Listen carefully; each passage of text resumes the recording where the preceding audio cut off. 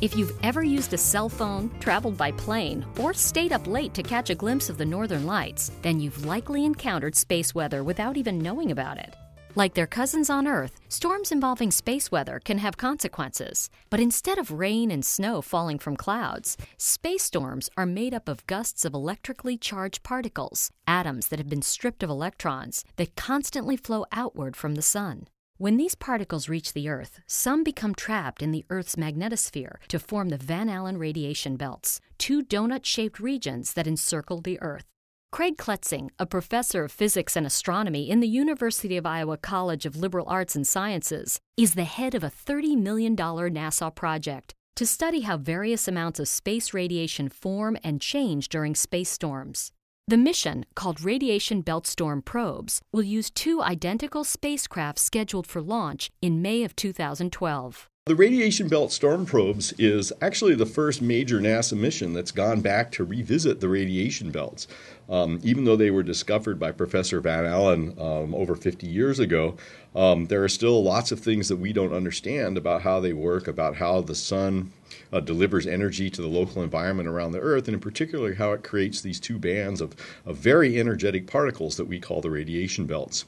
Kletzing says that the project, like many other NASA projects, is worthwhile in two ways: for the practical information that will be learned, and for the exploration that will be conducted in space. The practical reason is that's a part of space that we utilize.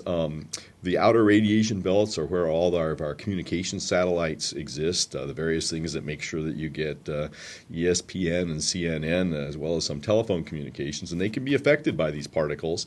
And in fact, it has happened that those satellites have actually been knocked out by radiation. So understanding these effects and how they happen, and hopefully to eventually down the line get to where we can do some level of prediction is a very important practical reason. Additionally, the various manned missions that NASA has planned to go beyond the space station to places like the Moon or Mars also require transiting through this region. And so understanding when the right time to go is, when the particles are relatively fewer so that you don't impact human health, is a very important thing to understand.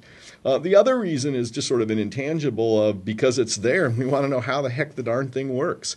We've learned, from science over the years that you can't always predict what one thing that you learn here will influence another field and allow whole breakthroughs to occur. So it's really both the practical, direct reasons, but also because as we understand the physics of the radiation belts, that helps us understand physics maybe in other stellar systems and all sorts of various other phenomena that are related. The actual mechanics of the investigation are nearly as interesting as what scientists stand to learn from the investigation. This is especially true when you realize the project involves not one, but two identical spacecraft flying in various formations around the Earth. Come 2012, we will launch two satellites on one rocket that goes up, and they're placed into an orbit that's goes from about 300 miles above the Earth out to as far as about 25,000 miles away from the Earth. And they initially are pretty close together, and then the orbits are set up so that they just are slightly different, so that over time, one spacecraft starts to run ahead of the other and then eventually comes back around, and we talk about one spacecraft lapping the other. And what makes that exciting is both spacecraft are exactly the same, all the same sets of measurements that are on the two different spacecraft. So for the first time, we'll have completely identical sets of instruments on both sides that we can compare between the two satellites and actually say, this is happening here and that's happening there, and maybe they work together, maybe they're different things. But we've never had that pair of exactly the same things in this region before. Although the University of Iowa will play a prominent role in the investigation, the project is a collaboration between research teams at 3 universities. The spacecraft itself is built by the Johns Hopkins Applied Physics Laboratory, but we provide one of the major instrument suites. It's a set of instruments to measure the various kinds of waves that we'll see when we fly the spacecraft. And our investigation is the Electromagnetic Field Instrument Suite with Integrated Science, which works out to the acronym of EMPhaSIS. And we always like to have a nice acronym if we can, so we like to think of this as the emphasis on the radiation belts. And this is in concert with various other groups around the country that are providing other parts of sort of the set of measurements that you'd like to have a complete set. But here at Iowa, we're building the wave section along with my collaborator, co-investigator Bill Kurth here.